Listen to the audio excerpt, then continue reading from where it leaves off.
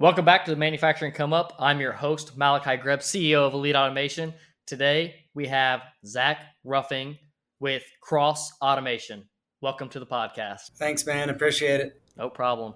I like to have individuals who are in the sales side of things because it's one of the highest paying positions in automation, really any career path, right? Like sales just always has a tendency to be the highest paid. Kind of exposes you to some of the most things. You get to visit all different types of manufacturing facilities, and also I like to learn about sales. Right, I'm still transitioning from an engineer to a sales guy. You're already a sales guy, man. Probably more so than me or most because of your continual marketing efforts. There is a distinction between sales and marketing as far as field and philosophy, I guess, but really they're kind of the same thing when you look at strategy, and when you look at even the statement you make to get into a customer's plant. For instance, I'm like the sales guy, but I find a plant I want to go into. I pull up in the parking lot. I consult my Zoom info. I call the plant manager, and then I say words to him.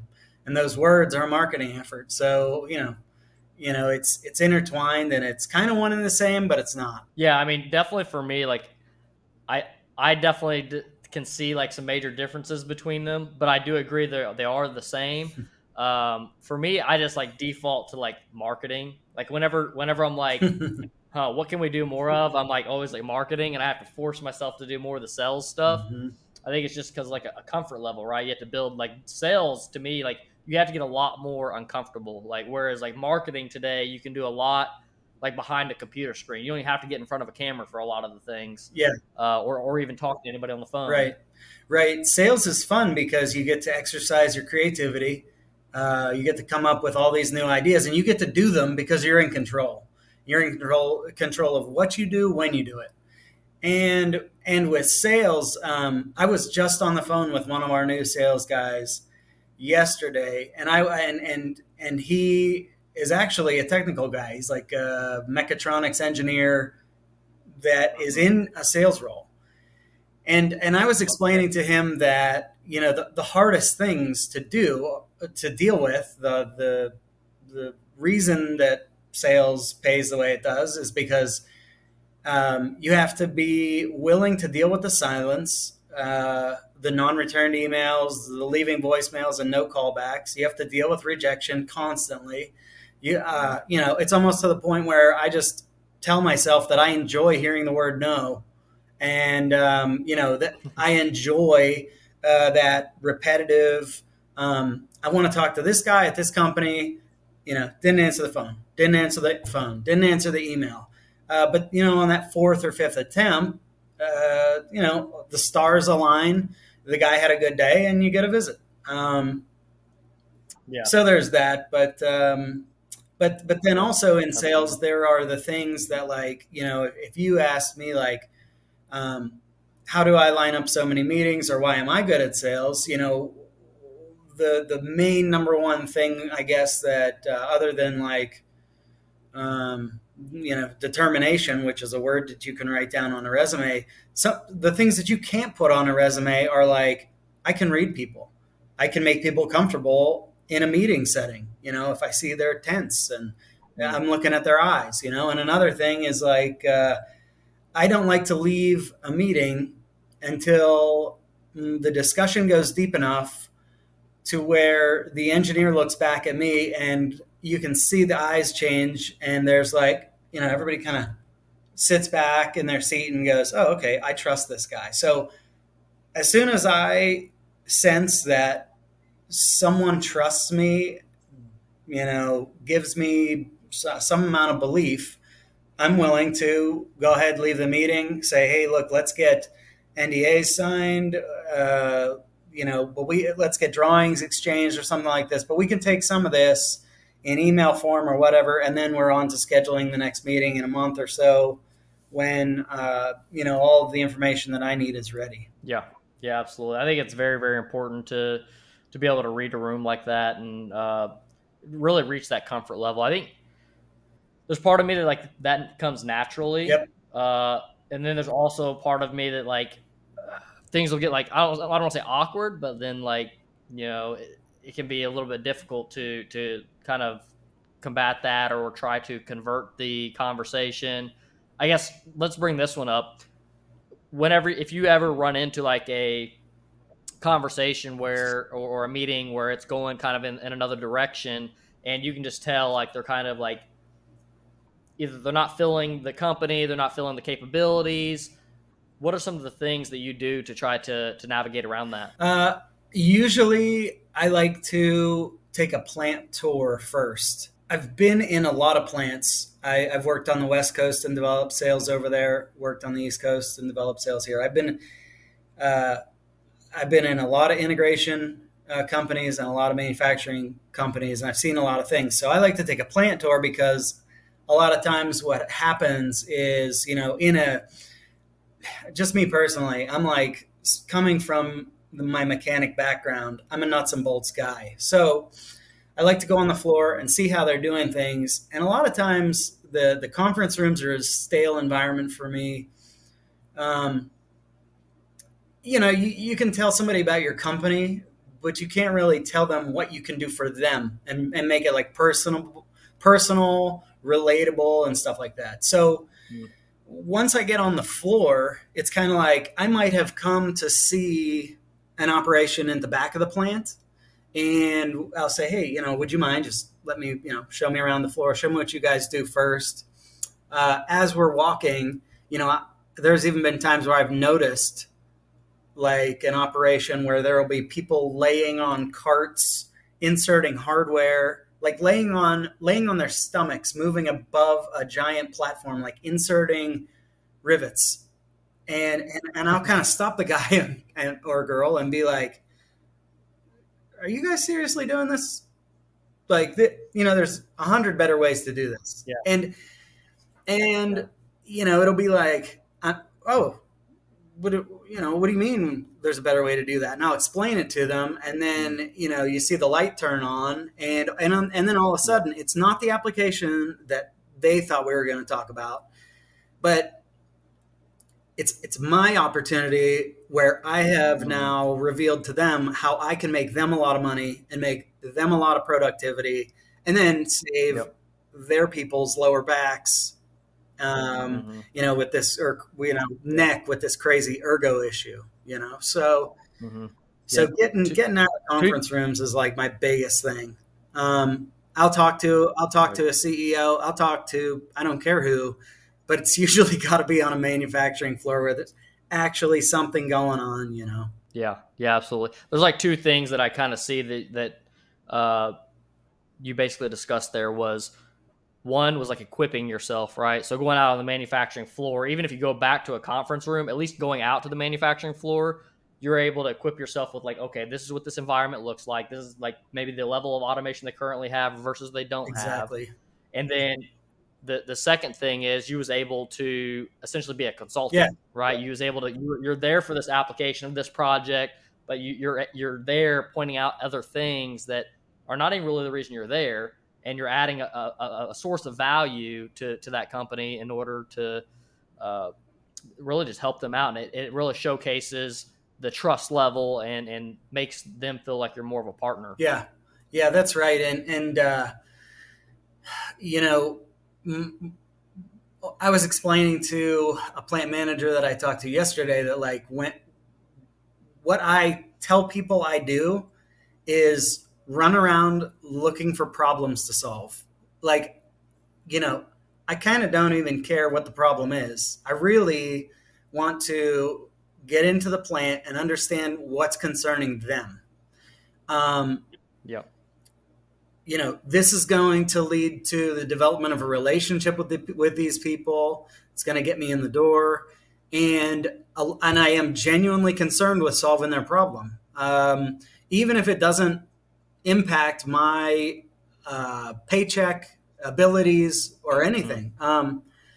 But I've seen a lot and I've networked a lot. So then, when I help them solve that problem that does not involve me, it raises the trust level. It's like, look, Yep. I'm not getting paid for this, but I don't care. I want you to be more profitable. And when you're more profitable, you're going to pay me for, some other stuff that we can do. Uh, Yep. but at the end of the day, I think that a salesperson, a real good one, is going to have a heart that is focused on solving problems and focus on making good relationships because in our industry, sales do not take a day or a week or a month. Our sales cycle is 6 months to 2 years, and that's on Yep. something that's actually a project. But you really have to be in it for the 5 year, 10 year relationship. Yeah, absolutely. It all comes from that relationship, and also I think that uh, no matter what your career is, it always seems like a lot of the things boil down to like some simple like thought processes, right? It's just like, do the right thing. It's like, add value to the customer. And it's like if you're always walking around with that type of mentality, it seems that like your dialogue, your posture, everything changes in the way that you like deliver and communicate with the customer. Yeah, it brings an ease, really. You know, like if I go in or you go in with like a script, and you're like, man, I got to close some business. I got to get some business. You know, you're going to sit down and you're going to be reciting things, and you're going to be like pulling out like brochures and like PowerPoints and all kinds of stuff. And, and the people sitting there are going, okay, cool.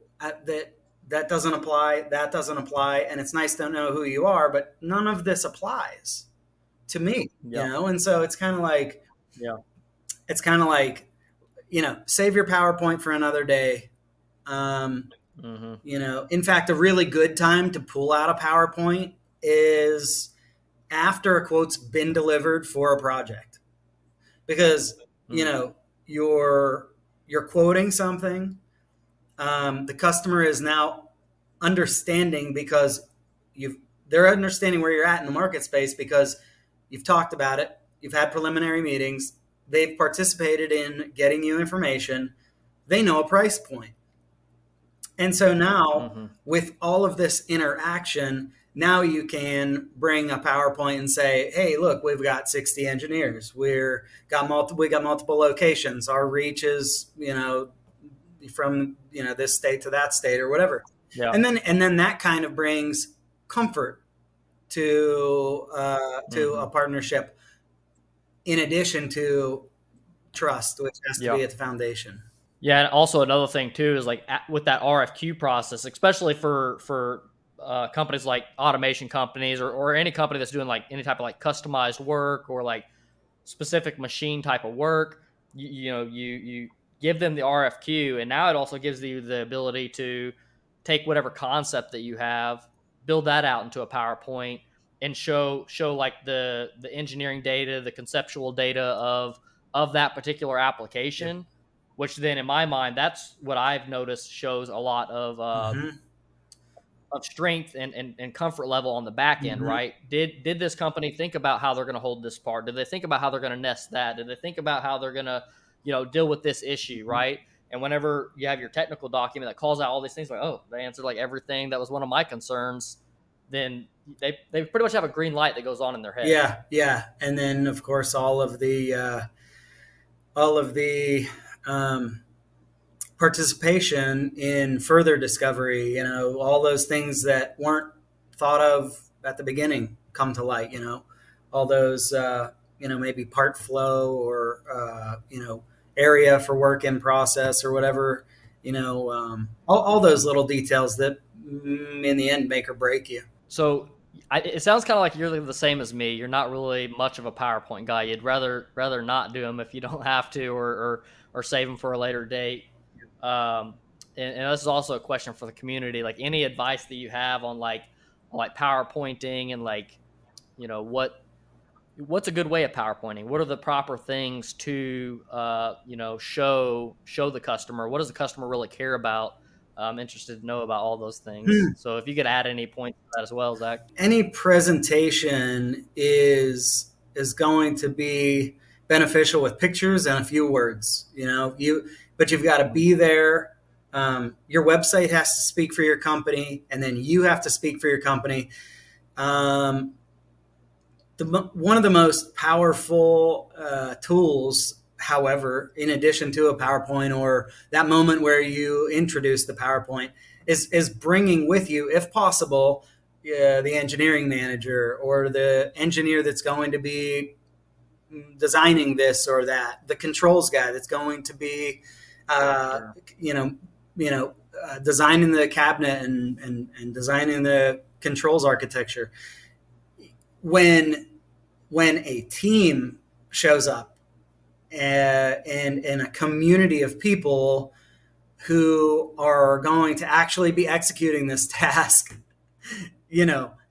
that mixed with, by the way, here's our shop, by the way, here's some of our past projects, there is power in the wisdom of many, right? So all of these people show 100%. up with their different disciplines and can answer questions in a community fashion, partnering with the customer, and it's absolute magical. I mean, I sometimes go intentionally to the customer in the Southeast who is out in the boondocks because no one else shows up. So when they do have a project, they'll get 3 quotes, and I'll be the only guy that shows up because I felt like driving 3.5 hours out into the middle of nowhere in order to make this meeting. Well, then there's a quote, and then I say, hey, let me bring my team, and we show up, and the customer is like, I mean, you look at them and they're like, okay, when we do this, when we issue the purchase order, and it's kind of like, yeah, we win. I mean, that's like pre-winning, Right. But I think the PowerPoint, as far as all the way back to like PowerPoints, man, it's like here's like 28 pages. It's like, I mean, to me, it's kind of like, get to the point and include a message of how you are going to affect their business, and that's probably the key. Yeah, absolutely. 2 things that came to my mind is one, not PowerPoint related, but in teams, it's extremely powerful. Like I've noticed, like some of our best sales meetings has been like me with another person, right?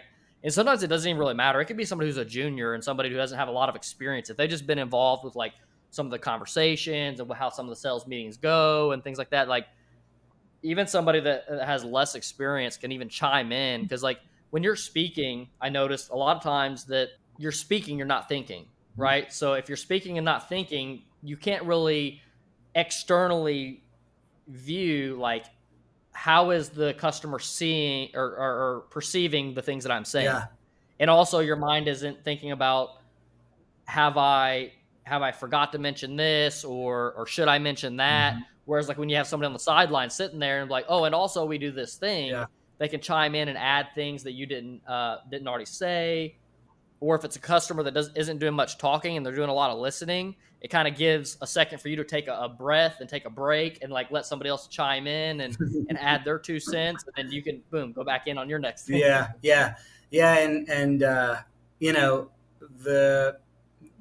that being able to read people thing is just, again, it comes to the forefront of my mind, because in these conversations where if you are sitting down and the person begins to become detached from you, and you're one of my own personal things that I have to watch is I might get excited about what I'm talking about because I really love imaginative and creative solutions, is I'll start talking fast. I'm from Pittsburgh, Pennsylvania.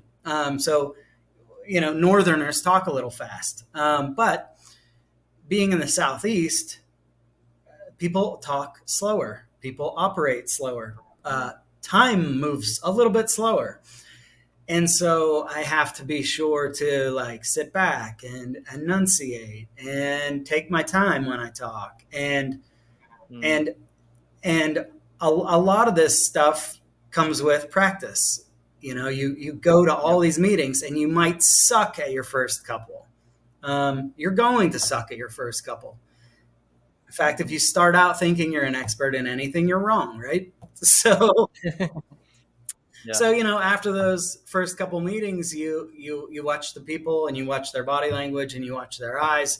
And in this one meeting in particular, I was selling product or equipment, screwdrivers in particular. And I was meeting with a real high level integrator, really big name. And I was sitting in this conference room, and this guy and he was older than me by say 20 years, maybe 30. And I could just tell that he was just blowing me off, just could give a crap about what I was saying. And I'm like really trying. I really care. I give a crap, and this guy kept looking like he was blowing me off.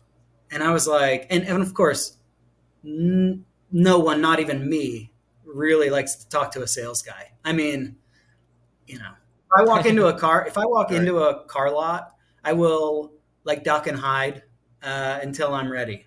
Um, but anyways, this guy, I was like, what is going to get his attention? So I brought up where I came from. I was like, hey, look, I used to turn wrenches. I was a technician on, cars. And all of a sudden the guy like turns his head and looks at me and he's like, oh, really?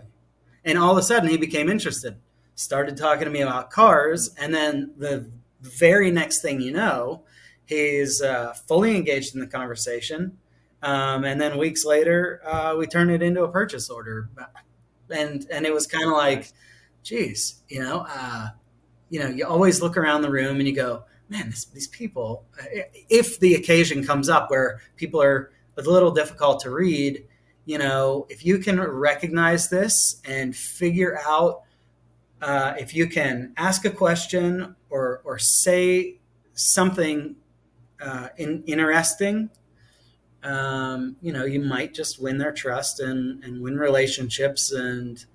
and build business. Yeah, I think that a couple things, like one, you can like just organically be relatable, and then as far as like making it like a practical skill, if at all possible, if you know who's going to be in the room, then maybe you can try to do like some quick Oh research, yeah. like here's the three people that are on the Google Meet invite. Like, Mm-hmm. let's go see who they are. Go check out their LinkedIn. Go see where they've worked at. And then so on like a strategic standpoint, like you can identify like, oh, this person did that, Mm-hmm. and I definitely wouldn't like go outside of like trying to make up stories and things, Right. but like, oh, this person was an automotive mechanic for some period of time. Right. Okay, I was also an automotive mechanic for some point in time. Perfect. Or this person, their hobby is to work on cars, like, or they love to race or whatever. Mm-hmm. Like, so like if you can like somehow bring up that topic during your discussion, that may create that relationship there and Yeah. kind of fortify things on a personal level. Yeah. No one is gonna give trust to someone who doesn't walk the walk and talk the talk. Like if you're walking into automotive, and you don't know that, if you shut down a tier supply or an OEM's line for an hour, it's going to cost a lot of money. It's going to be Yeah. huge fines and stuff like that. If you walk into medical and you don't understand clean room environments and classifications thereof, they're when they bring this language up in conversation and they're like, yeah, by the way, it's a class 10,000 or whatever, clean room. And if you have a blank expression on your face because you don't understand their language, there's a language barrier. All of a sudden you're speaking Yeah. English, but you're really not, because you're not Yeah. walking their walk and talking their talk. So it is, huge. That's a Yeah. big thing. I always like Yeah, to and especially understand, where the people or where the company are coming from. absolutely, and because like say for instance, especially for like somebody who's an equipment builder, like you're talking about something like a clean Hmm. room. A lot of times your equipment has to be designed to be like clean room certified, Yeah. or if it's like medical, like this medical device certified, and that's like a whole nother process. And if like you're not experienced, or at least be able to show the experience of working with that type of equipment, then they're going to be like, okay, these are not the people for us. Right. 100%. Yeah. A lot of people want proof in the pudding, Yeah. in order to have some level of confidence. So have you done this before? It comes up all the time, and that might be a thing to think about too before a meeting is kind of, that's almost like your ammo that you're going in with. You're going in with a little bit of research into who you're talking to, a little bit of research into what they do, and not the whole thing. Just spend 5 minutes or 10 minutes, just coming to an understanding. Google the definitions of some words if you have to. That's what I do. And there's always YouTube if you need to, figure out how to automate something. I was looking up just yesterday or 2 days ago how to handle shredded cheese and Mm, and unpackaged shredded cheese. And yeah. because the one of the applications I'm working on, you've got to pick up or measure out some shredded cheese and some loose cut up chicken. And so, it's like, oh man, how would we do this? Well, you can beat your head off a desk for an hour or two, or you can open up YouTube and type in, automated shredded cheese and see what comes up. And sure enough, there's a, ton of different ideas out there. So, use the tools that you don't have to buy. You go online, and if, everybody likes surfing YouTube so much these days, go learn something. Yeah, there's a tons of resources to educate yourself now, and like I think preparing yourself, because there's a lot of applications. Like say for instance, like maybe if I've not been in that particular industry, or especially like the company, right? Like when you look at a company, a lot of times their name like is not very like insightful to what they do as a company, right? So and then sometimes their website's not even that great either. Sure. So like you go there and you go to their website, you try to explore there, and there's some keywords of some things, but like really a lot of it's like, let's say blah blah blah sales words, right? They're like, we help Sure. improve blah blah blah and do all these things. It was like, okay, cool, but like what do you actually like do? What's your product there? Yeah. and and so like maybe you can find like some hints of like, we do this type of process, or we do, and then from there you can take that and go to like YouTube and Mhm. Google and search the different things. Yeah, So absolutely. it helps out a lot. It helps a lot, like having an understanding of like what this company does, and just having that insight and being able to see like some of the equipment they work with, because like when you do like automation type of work for a long time, like it's a lot of things kind of end up being somewhat the same, right? I mean, there's definitely sectors, Right. but you have servos, you have robots, you have weigh stations. There's all these things that kind of end up being I'm gonna say the same, but they're very similar Yeah. a lot of Yeah, times. for the most part. Yeah. Yeah, it wouldn't, if I said, Fanic robot guarding, Siemens PLC, shunt gripper, it's like those things go in almost every project. I mean, or, Yeah. so yeah, you're totally right. So I want to shift the conversation a little bit. Cool. What got you to navigate over here to the manufacturing Oh industry? man. So I had started my own little Porsche shop in North Carolina, and it was turning street cars into race cars, and I loved it. But I didn't know what I was doing really with running a business. Have I was my wife was having our first child, and I was just scared. I didn't know, what was going to come with having a kid. I didn't know what it was going to take to grow a business. So I found a place that was willing to do some tuition reimbursement. I took an online business degree program to further educate myself, and I got really sick of coming home every night and my wife saying, "Oh my gosh, rebuilding transmissions again. Please throw your clothes away. You smell disgusting, So, you know, and the, if you work with your hands, that, the grime doesn't come off. There's a point where it's just in your skin. Stain. Yeah. Yeah, it's in there. And I was really sick of that. And because I was like, I want to show this kid a better path. I as a kid, I really wasn't highly educated. Don't come up from a highly educated family at all. But I did some work with bankers, managers of like hedge funds, because these guys were like Porsche people with a lot of money. Yeah. Right. Yeah. And after, hanging out with them night after night at the racetrack and listening to their conversations, I was like, I'm doing something wrong, So anyways, I figured that I knew how to turn a bolt to torque, and I knew what torque to yield was, and I knew about different mechanical processes, and I always, was interested in how they manufactured the car. So I went to a company that was kind of local to me, and said, "Hey, I'd like to sell this stuff and sell this equipment." Then this was the screw driving company that I worked for. And the CEO said, "No way, absolutely not. There are salespeople have 8 to 10 years industry experience, and you don't." And I was like, okay, went back to him again because I really wanted to do it. He said no again, gladly. So finally I said, "Look, what is it going to take to make a transition in the industry?" You look on the job boards and it's like, you got to have 20 years experience. You have to have 20 years experience. You have to have 5 years experience. You have to. And it's like, if every job requires experience, you will not be hiring anyone, because there are people with no experience, but a good brain. Drive. Yeah. Yeah. So, finally I went back to this guy and I said, "Look, just let me work for you. I'll do anything. I just need to work here." He said, "Fine, you can build cars. Go ahead and build equipment in the shop." So I was in the build and test area. So I would assemble the equipment.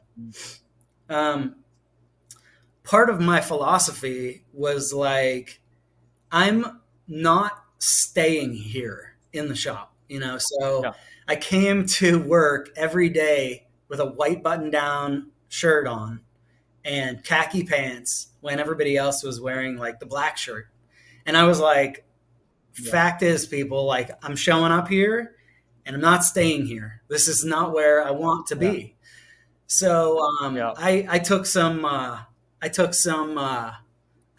chastising from some of the people that I worked with, that some poking and prodding because I was showing up in the white shirt, but I rolled up the sleeves on the shirt and didn't let it go. So 1 year later, I was promoted into project management. I was on track to be the manager of the project managers after a year of that, because part of our role and responsibility was understanding how our equipment could facilitate an application and guiding the salespeople to quote the proper equipment. So all of the sales guys wanted to work with me because I really knew the equipment, and I had become over 2.5 years like a subject matter expert. I mean, I hate to say it, but I mean, it's kind of true. I really do fasten stuff together. So, after all the people wanted to work with me, I kind of had that in my back pocket. A sales role came open for the West Coast, and I said to my boss, "Hey, sales role on the West Coast. You got anyone on the hook? Any prospects?" Or he was like, no one. There's one guy that I want, and he wants too much money and whatever. And I was like, why don't you do it? And he's like, "Man, I don't have the energy. I would kill to do it. I love being on the road." And I was like, and I thought to myself, man, if he would do it, if and he knows the role, that must mean it's decent. So I said, hey, if you would let me, if you would allow me to be considered for the role, I would really like to do it.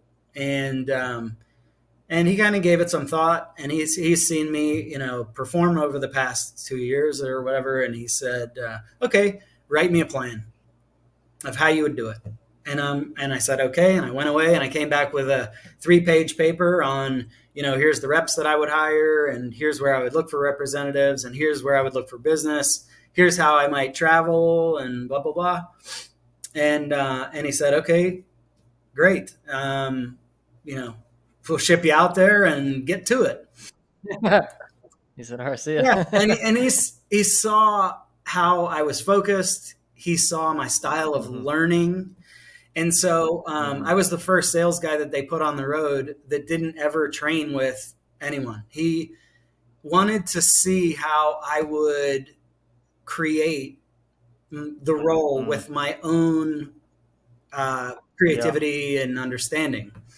So I thought that was really cool. I mean, there were some times, no doubt, when I struggled for maybe a short while. Maybe I would have benefited from pieces of that information. But I was really glad that I got thrown out there to the wolves, because I learned fast. I learned hard. I was in that company. I was helpful because I knew the equipment inside and out. So I could not only be the sales guy, but I could pull my tools out of the trunk of the car and walk in and fix the equipment on the spot.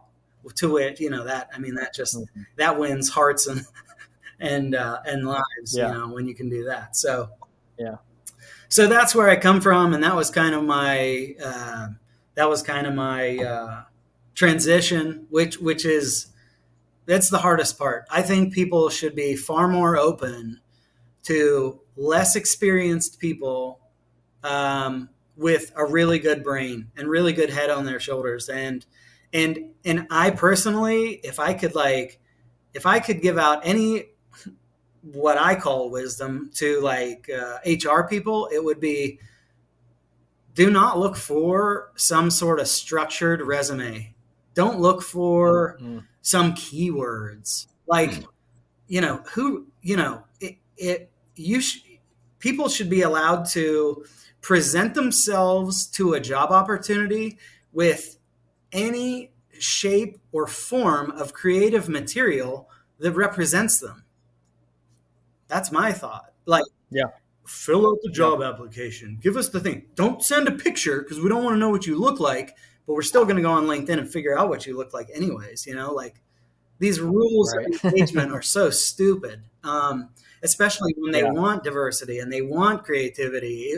You've got to have these aspects in employees for growth, and they're literally just, I think that's one of the things that are hurting the industry now. Yeah, absolutely. I think a couple of things is one, if somebody's either good or not good at writing a resume dictates that. And then another thing is, like you said, the experience threshold, having that 5, 10 years, 20 years of experience, them making that a dead set requirement.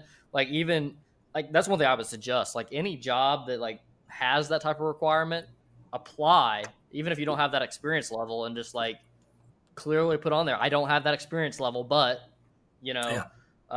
because also one thing that I'll see is that'll be a mandatory requirement, but also too, if it passes through HR, they see it. It may not actually be a mandatory thing. It may be kind of a screening thing that says hey, we don't want non-experienced people to apply. We don't want people who are not striving to accomplish more, right. Those who are willing to take the risk, right, and try to make the bet. Yeah, because, if you are that HR person and you're looking for somebody with 15, 20 years of experience, and I'm throwing out high numbers. I mean, nobody's really looking for that high of a level of experience, but there were times when people would be like, look, dude, I've been here for 30 years and this is the way we do it.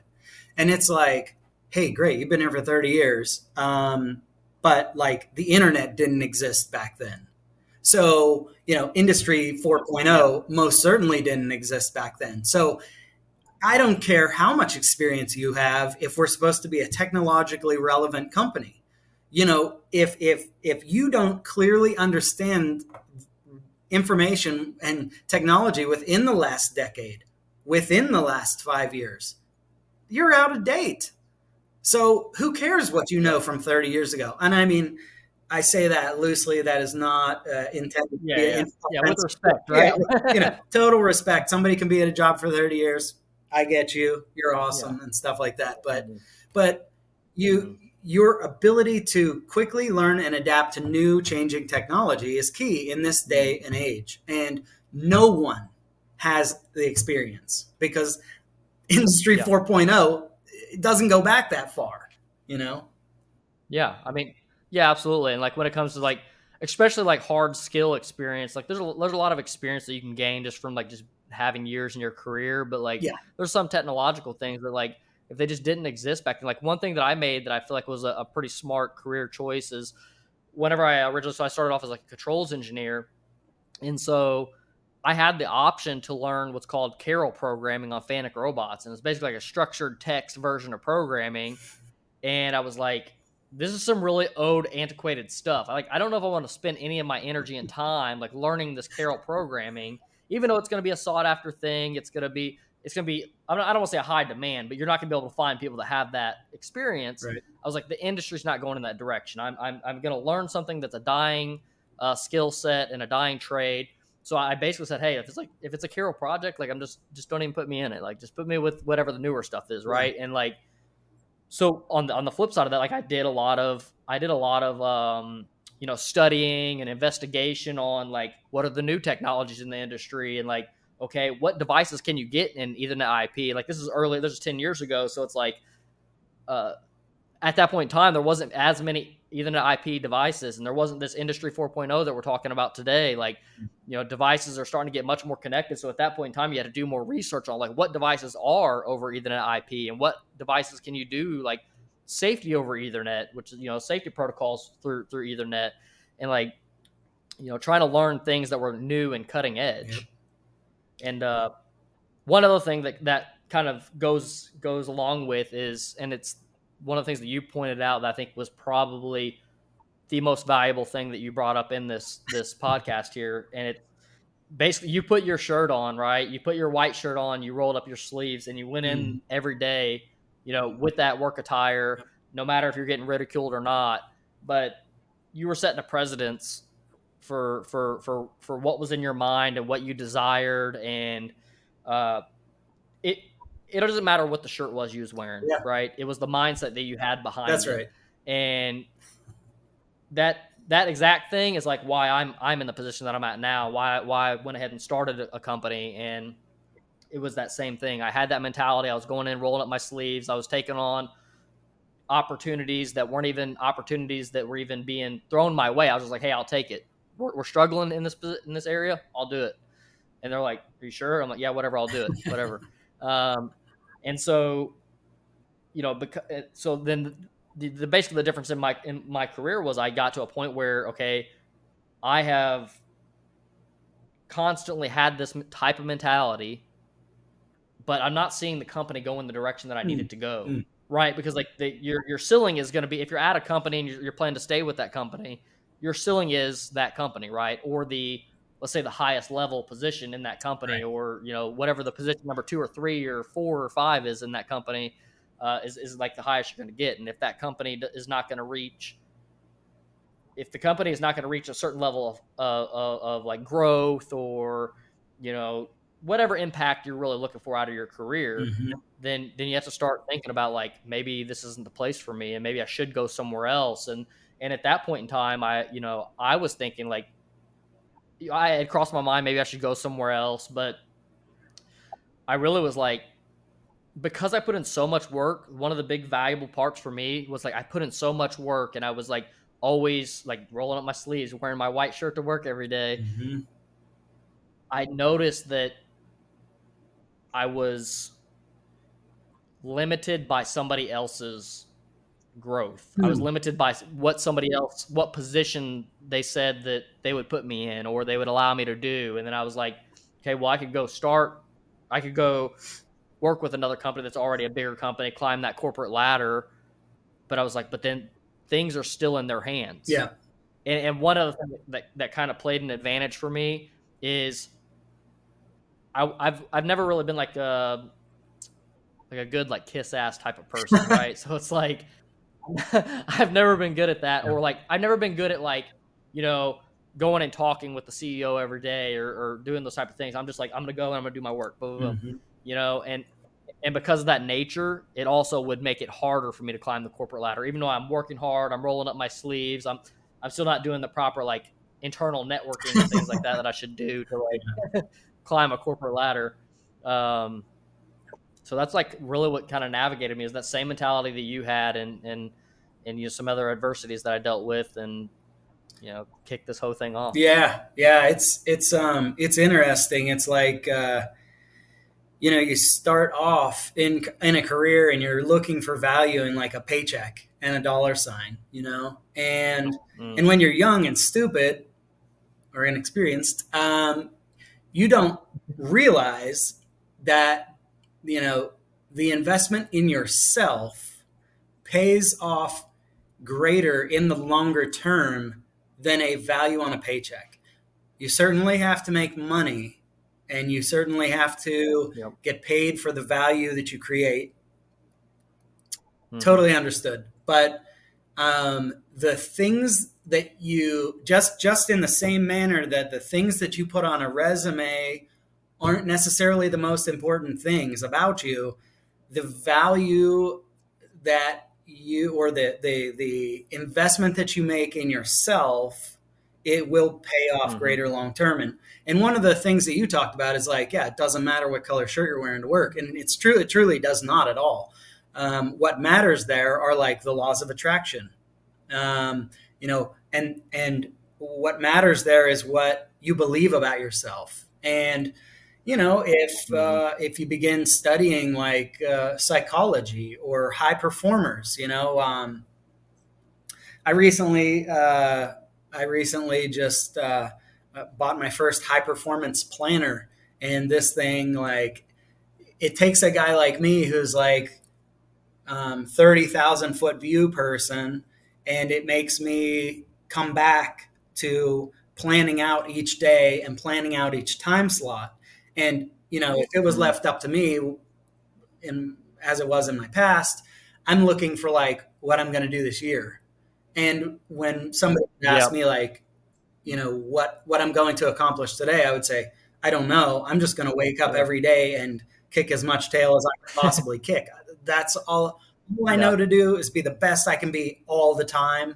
And like whatever happens at the end of the year, great.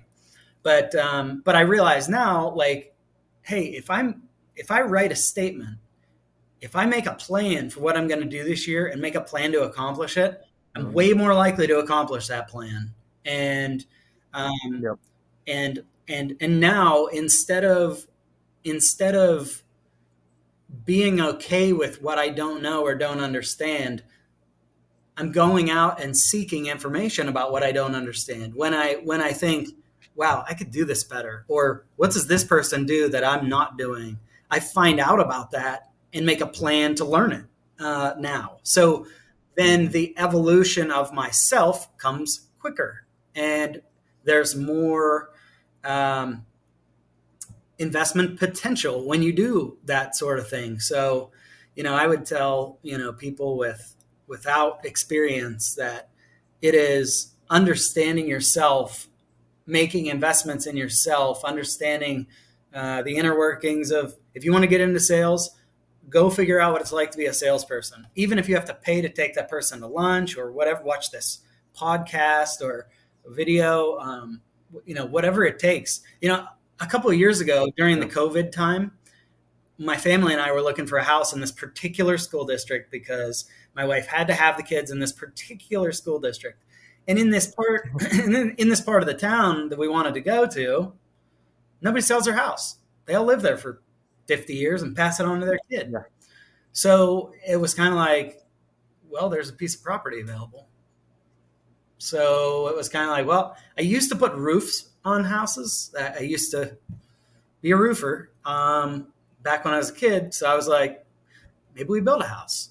I didn't, so, we just went through it step by step. I started watching YouTube and everything. So we dug the foundation with our tractor. We poured the cement with a few buddies. I framed the whole house, but we wired it for electric.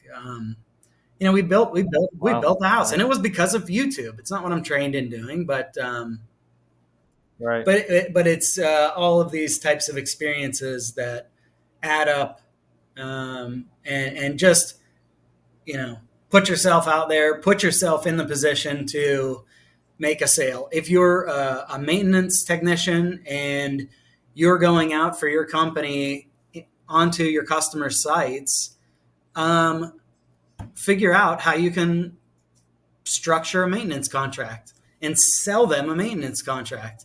Then you're a salesperson, and your company, you have now sold something for your company. And before you know it, that can turn into hey, this guy's the director of sales. He used to be the fixer guy, and now he's Yeah. the director guy. So, Yeah. I think it's, there's just so much opportunity in this world. It's unbelievable. And people need to Hmm. get educated on how they can take advantage of it. Absolutely. Do you have any last valuable tips you'd like to add to the community? I don't know. Last valuable tips.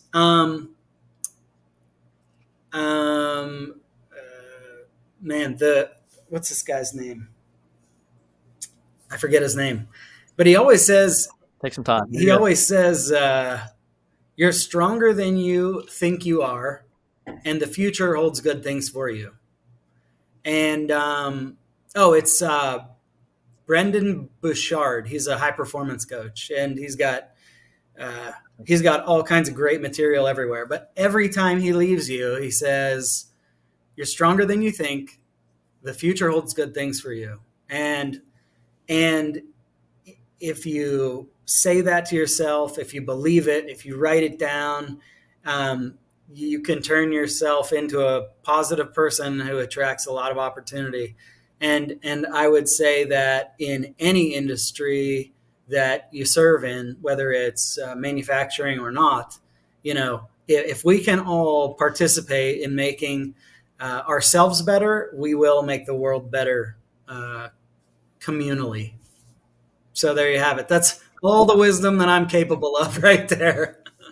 And I borrowed it from somebody else. I think there's some good valuable tips. I mean, I personally love the white shirt, analogy and process that you went through. I mean, that was like one of the major keys to my success. And so, like, anybody who's willing to like follow that and go into work every day, you literally just changed your life. So I think that alone was valuable enough.